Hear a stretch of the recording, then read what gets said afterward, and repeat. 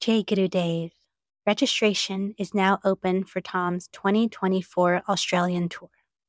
Once again, Tom will be giving knowledge sessions and group meditations, as well as a 4-night, 5-day rounding retreat in Gerringong. If you haven't learned Vedic meditation yet, Tom will be teaching Vedic meditation while in Sydney, as well as advanced techniques to those who have already learned Vedic meditation. Tom's Australia tour runs from June 6th to the 30th, and you can find out more at tomknowles.com/Australia. Sahana Vavatu Sahano Bhunaktu Sahaviryam Karavavahai Tejasvinavadhitamastu Ma Vidvishavahai.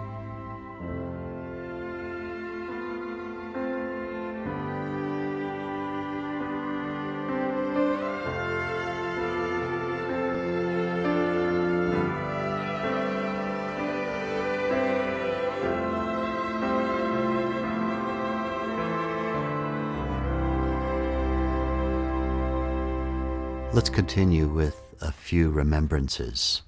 We call these in Sanskrit smritis. A smriti is a memory of pivotal event about experiences that I had with my Maharishi, Maharishi Mahesh Yogi, my guru.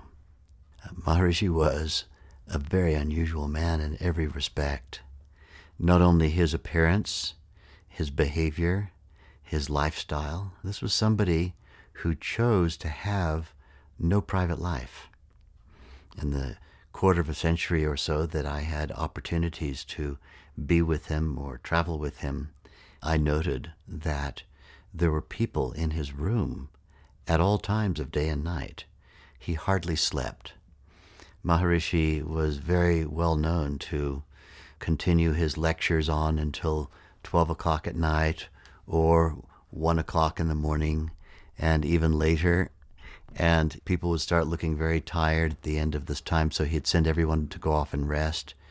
And then there was always a select group of people who would sit with him in his private room after the lectures were over with, wherever that private room happened to be, and he traveled a lot. And typically he would lie down on a couch or a sofa. He was not known for sleeping in beds per se. He liked lying down on a couch or a sofa, and he had his silk robes on, and sometimes his pashmina shawl would be there to cover him. And he would lie down with his head propped up on one hand, lying on his side. And then he would want us to start asking him questions. Ask, he would say. He liked to have the room very darkened. And on many occasions, the room was just faintly illuminated by a rolling map. This is one of those devices that you can put on a wall, quite large, about, say, 3 feet across from left to right, and about 2 feet from bottom to top. A rolling map of the world that showed you where the sun was shining and where the darkness was on the earth at any given time, showing you all the time zones of the earth. And the surface of the map rolled on 2 rollers very quietly, dragging into the sunshine the various countries that were entering the dawn and showing you which countries, which continents were entering the dark of the night. He loved looking at that map and watching it roll past. And because the earth is largely covered with water, when the light shone on it, it shone a very subtle blue into the room. And that kind of subtle blue was the only light that he preferred to have in the room. He didn't like the light to be bright at night. And so those of us who worked around him very often worked with what Americans call flashlights, what Commonwealth people call torches, the little device you use in your hand to illuminate things.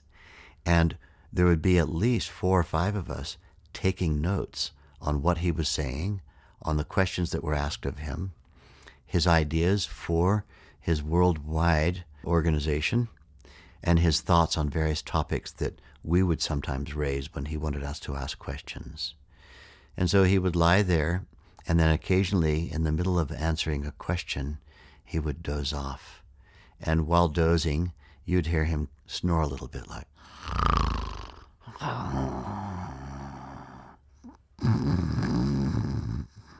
And then in the middle of a snore, he would wake up and continue the sentence right from where he'd left off.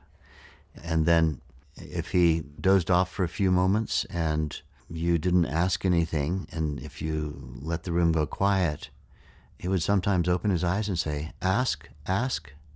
So we had to ask him something. This was his sleep. This went on typically from sometime around, at least in the times I was with him, from sometime around 2 a.m. until, say, approximately 4 or 5 or so. And then he was up and ready. He would go into the bathroom and shower and wash out his dhoti, the silk robe that he wore, and hang it out to dry and put on the one from the previous day that somebody had ironed for him, but that he'd washed out by hand, and come out, and his hair would be glistening wet, and his beard would be wet, and he'd look up at the world map, and he would say, "Let's start. Who's awake?" And he loved making telephone calls. He would call people, and whoever was awake, sometimes he would wake them up in the middle of their night from wherever he was. But mostly he was fairly respectful of people's sleep time, except for ours. And he had 3 shifts of people in most of the times I was with him who looked after him. 8 hours from early morning until lunchtime, another 8-hour shift from lunchtime until 8 hours later, and then a night shift of people who were expected to be there with him all through the night and taking notes and answering questions and things. So he himself slept, if we could even call it sleep.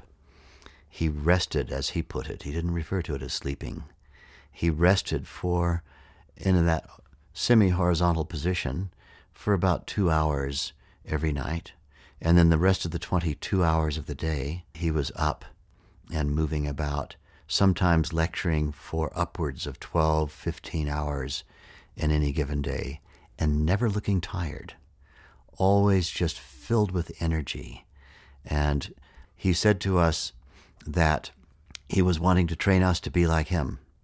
And I underwent that training. I found it very, very helpful to learn how to rest very deeply, even with my eyes open, how to rest very sufficiently, even if there were only 2 or 3 hours of lying down time available in the night. I found it extremely helpful in the process of raising my own children. For example, my young son, Asa, last night decided to wake up at 3, and I had to use the Maharishi technique from 3 a.m. until about 7 to continue to rest myself sufficiently to come to this meeting and give these recordings. So Maharishi was somebody who believed that dynamic restfulness did not require you going unconscious, that if you could rest consciously. I asked him once when we were in a long flight, on what basis was he able to keep, this is when I first met him, was able to keep moving, because he was talking all through the flight. He had some Vedic pundits, that's people who are experts in the sound of the Veda, chanting to him in the aircraft. And this was back in the day when in aircraft, almost everybody smoked cigarettes. 70% of the people in the airplane had cigarettes lit up, and there was a blue haze of smoke right through the cabin. He seemed to be unconcerned about any of that. He didn't care. And I said to him, "How do you do this?" And he looked at me and he said, "You have to understand, my waking state is more restful than your sleep. This is what I'm training you to do, for your waking state to be more restful than other people's sleep. And then you'll have the capacity to continue on and on." He said, "You see, I'm in a hurry. This body will only last a certain amount of time." It lasted almost 100 years, by the way. But this body will only last a certain amount of time. And we have to get this knowledge out to the whole world. The whole world has become so curious about this.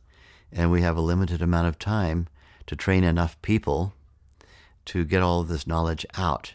So I have to train people how to meditate, and then those meditators have to come up through the knowledge until they become curious enough to become teachers of meditation.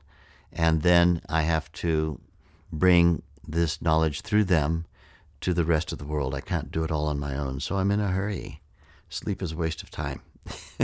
So this is another little anecdote about my master and his lifestyle.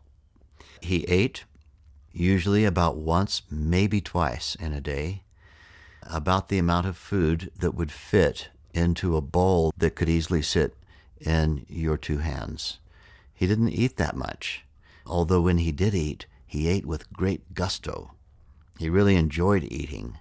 And I also remember that my mother would have been appalled because he continued talking with his mouth full while he was eating, because he was in such a hurry to get the knowledge out.